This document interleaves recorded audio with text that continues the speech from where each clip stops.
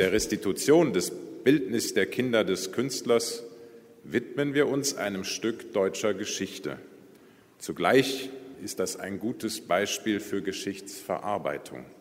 That's what it sounded like recently in Düsseldorf, Germany, at a ceremony when the mayor of Düsseldorf announced that a painting that had been hanging in his office for more than half a century would be symbolically returned to the heirs of a Canadian persecuted by the Nazis, the late Max Stern of Montreal, whose family used to run a prominent art gallery business in Düsseldorf in the 1930s. Now, the painting in question is a family portrait by a Dutch master. It was originally painted in 1830, but exactly how and when it got into the city's hands remains unclear. What we do know for sure is that after the Nazis took power, they stripped Stern's license to run his art gallery under their Aryanization policies. The Nazis confiscated some of his collection. He was soon forced to sell the rest to a non-Jew. In 1937, Stern fled to London and eventually made it to Canada in 1941 as a refugee. He went on to establish the famous Dominion Gallery in Montreal. He died in 1987, and for years now, his heirs have been scouring the world of art auction houses and German museums to trace the art that was looted or stolen. Under German law on liquidated Jewish treasures, the statute of limitations to give it back has long expired. But the Düsseldorf mayor decided to show goodwill after a long and sometimes very testy negotiation with Stern's heirs. On hand for the handover ceremony was Montreal art historian Clarence Epstein. He's been spearheading the treasure hunt for Stern's lost art from his base at Concordia University. We're hopeful that the bureaucrats and the administrators and the politicians and the curators in Germany are getting used to the fact that we're not going away and that there'll be other families like us making claims, and so they were going to have to develop practices and policies internally that deal with this more regularly. I'm Ellen Besner, and this is what Jewish Canada sounds like for Tuesday, May the 30th, 2023. Welcome to the CJN Daily, a podcast of the Canadian Jewish News, sponsored by Metropia.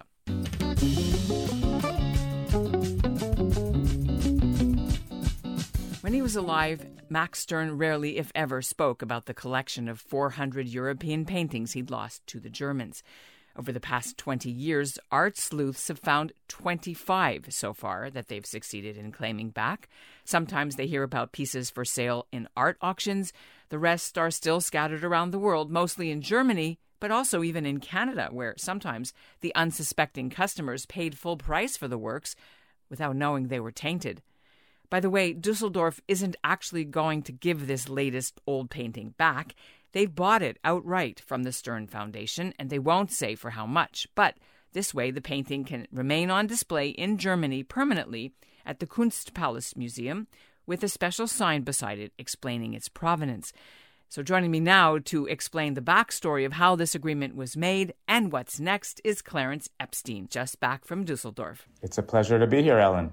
Well, welcome back from Germany. We're talking just a couple of days after your trip to Düsseldorf for the ceremony. Why don't you walk us through your impressions? So it's not my first time in Düsseldorf, and we have contacts there. And of course, the Canadian Embassy in Germany had joined us for the return ceremony, as well as different officials from the museums and from the government sector there that we've been working with for many years. And it really was long time coming, this return ceremony. We've been negotiating this settlement for over 10 years with 3 different mayors. And so coming into this event and seeing the way the city received us, I thought was very positive. But my undertone through my speech was really one of cautious optimism because we've been there before. We've seen them both work with us and without us.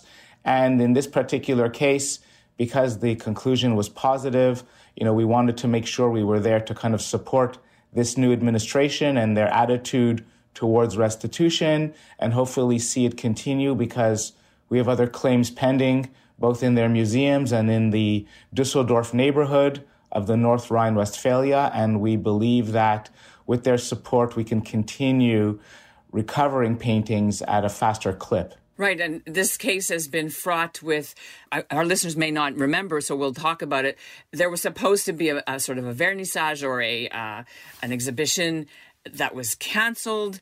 Because you mentioned there were some changes in administration a couple of years ago. So about 10 years ago, another painting by the same artist that we recovered a painting this week, Shadow, was discovered to be in one of the Dusseldorf museums. And the mayor at the time agreed with us that it was a painting that he wanted to have returned. And so we had a ceremony 10 years ago at the City Museum wherein not only was the painting recovered, but there was a certain promise or commitment from the city to establish an international cooperation project with the idea of bringing Max Stern's memory and legacy back to the city, his native city. And in that vein, we also agreed that it was important to leave the painting that they returned to us on long-term loan at their museum as a way of also remembering the story and connecting Max Stern and his history to the city. At the same time, there was an administrative handover, and one mayor lost the election, the new mayor won the election. This new mayor seemed to be somewhat keen on doing things with us, so much so that he came to Montreal. He was exploring the idea of twinning the cities of Dusseldorf and Montreal. But at the same time, he was somewhat dubious at committing to the notion of restitution. And it was at that time that we submitted our claim for the second shadow painting. And we just became more and more distant with him as the claim proceeded. And about 3 months before the opening of the exhibition, he kind of launched this missive about the fact that due to pending claims on restitution in Germany, he was going to cancel the exhibition. And this, of course, unleashed outrage internationally. The World Jewish Congress, the government of Germany even expressed disappointment in his decision. So began the kind of Cold War period between the Stern Project and the city. So this marks the détente. It was significant because this new mayor seems to be keen on correcting the last mayor's direction, and we will see if he actually does. So in as much as we're happy to see him take the lead on this, it kind of came out of left field. We suddenly received notice less than 6 months ago that they were ready to sit down again after numerous attempts by us in the last few years to settle this. At the time, he wasn't interested in settling it, and now suddenly he is. We don't know why. We're happy that he did. So about this particular painting, you let them keep it for a sum. Like we do with every restitution, is we request an outright return. In other words, the painting belongs back to the Stern Foundation without condition.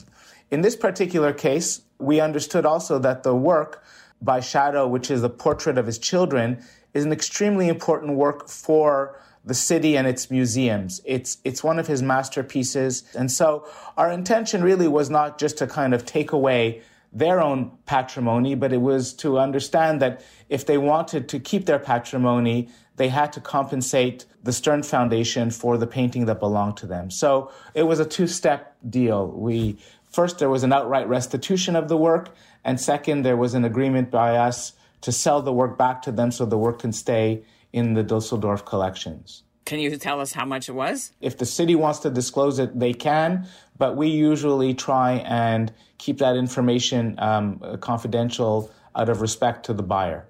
Well, it is public money, I guess, so I'm sure they can answer that. But in terms of why it's better to keep it, in this case, there, as opposed to putting it in a museum somewhere in Israel or Canada? Well, this is the 25th painting we've recovered in about 20 years, and we've had different decisions that we've taken regarding where to place these paintings when we recover them.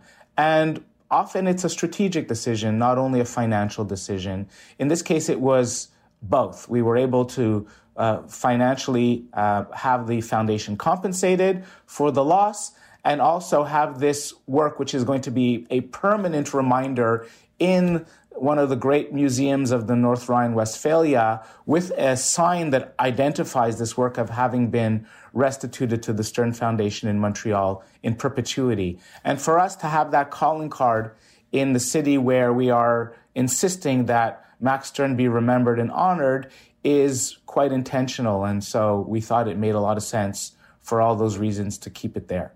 I was reading before our interview that there are 400 or so paintings outstanding, minus the 25, I guess, that you just mentioned. Do you know where most of them are? Are they mostly in Germany? I know some are in Canada. I know the AGO in Toronto gave one back. And where else would they be? So the answer is they're mostly in German-speaking countries. The Gallery Stern had a certain clientele that was built around their art inventory, which was Dutch, Flemish, and German and old master paintings. So they're wherever the art markets take them. And very often you see them in London and New York auctions, which is where we're very active.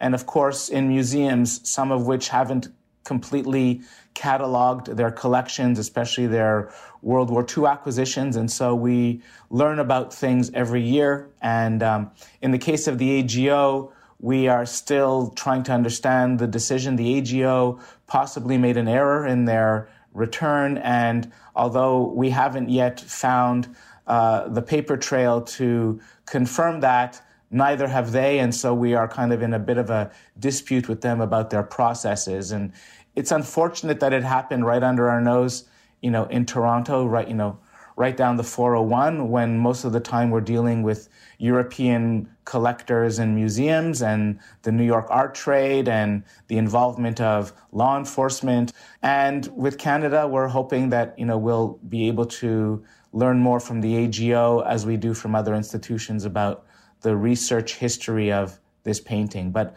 ultimately, the paintings can appear everywhere. We know there's a work in Taiwan. We believe there are works circulating in Latin America. Would you be able to say for our listeners about how much the remaining outstanding collection that you're still looking for would be worth? I think we about a few years ago, we did an audit on behalf of the foundation for the universities, and it was estimated that there's probably around $50 million worth of art from the Stern inventory that is circulating. Now, I know that if this was the Mona Lisa or, a Rembrandt or something, it would probably be easier to find these because you can't hide those as easily. What makes this challenging for the kinds of paintings that are in this collection? So the Gallery Stern had a market that was catered to Dusseldorf, Nouveau Riche, and industrialists. And so there was a certain kind of scale of value of works in the gallery that were made available. And so, 10 or 20% of, let's say, the inventory was extremely important high-value works. But you don't sell those works every day in a gallery. You have bread and butter works that you sell that are, in this day and age, let's say, worth $5,000, $10,000. And so a great number of those works were in the gallery inventory and were the ones that were sold by force in the 1930s. And those works circulate not necessarily only in museums, but in the secondary marketplaces where you don't always have information available. So it's much harder to scan all the auctions across the world of all the auction houses that are dealing with paintings, let's say, under $20,000, under $10,000. So you're right, the big fish are easier to find because there's much more information and much more marketing about them. The smaller fish are definitely difficult to trace, but they are traceable, and every year, we learn a bit about a percentage of those works, and we add them to our search list, and we post them on Interpol, because we work closely with Interpol and their lost art database as it relates to Stern pieces. When you go back to places like Dusseldorf and you do the deals with them to try to get the restitution, what is the current feeling in that city or in Germany in general about restitution of looted art? Are they done with it, or are they still seized with the mandate to do what's right, even after all these years? The answer is very complicated because they're living in a kind of a complicated historical situation where they too are trying to move on with their lives and with their society, but at the same time, they have this dark cloud that hangs over them, which they wish did not hang over them, but invariably is kind of part of their reality. But, we've succeeded so far 25 times. And so with every success, we get a little bit more momentum in the argument. With the current political, cultural climate, Clarence, where, for example, Indigenous artifacts are being restored to their First Nation bands after many years in museums, and efforts to get, for example, the Vatican to give back some stuff. How does this impact or make any easier your job when it comes to Nazi-looted art? So there's not a day that goes by in the various art newspapers and magazines where restitution issues are not discussed, be they Nazi-era, Indigenous matters from all countries, or even historical losses like ones from the Vatican or from the Napoleonic times. And so we're seeing kind of this reawakening of social justice that for years we were battling on our own. We now see that we have allies. There's definitely an alliance now and an awareness by all the museums and collections that we're not only talking about Nazi-era injustices, but museums across the world are filled with problematic works because their ownership history and the way that they were acquired is in question in a way that it never was put in question to those museums in the past. Do you have one? Do I have? A Max Stern painting. Well, actually, as I mentioned, some of these paintings are more affordable than others. And a few of the paintings that are still in circulation, sometimes I look at it and I say, well, maybe I should just make an offer it myself and then compensate the Stern Foundation. I haven't yet succeeded in doing that, but my plan is one day to acquire a work and to donate the proceeds to the foundation. Are they going to do the vernissage that was canceled all these years ago? Are you working towards that again? So in that kind of Cold War period where we weren't talking to them, they decided to mount their own exhibition without anyone from the Canadian or Israeli intelligentsia involved. And so their exhibition ran. It wasn't really a successful exhibition in terms of its reception and its international recognition. I think they know that. I think we are open, and we've talked to the other curators and scholars who are open to revisiting the idea of more exhibition or research presentations in the future. And we'll discuss how that's going to roll out. And we'll see if the Dusseldorf administration is as genuine as they say they are. And we'll take it from there. And that's what Jewish Canada sounds like for this episode of the CJN Daily, sponsored by Metropia. Integrity, community, quality, and customer care. Today's listener shout-out goes to Mona Strasbourg, now of Toronto, but formerly of Montreal. And we'll end with our condolences to the family of the late Ottawa cantor Moshe Krauss, a Holocaust survivor whose lyric tenor singing voice inspired Jewish prisoners in Nazi death camps and later in Israel and around the world. He died at the age of 100. His funeral is Tuesday in Ottawa. He's being buried in Israel. Cantor Krauss's book, The Life of Moshe Der Singer, was just published in January. And here's a bit of him singing Shema Yisrael from 1950, courtesy of the Cantorial Legends YouTube channel.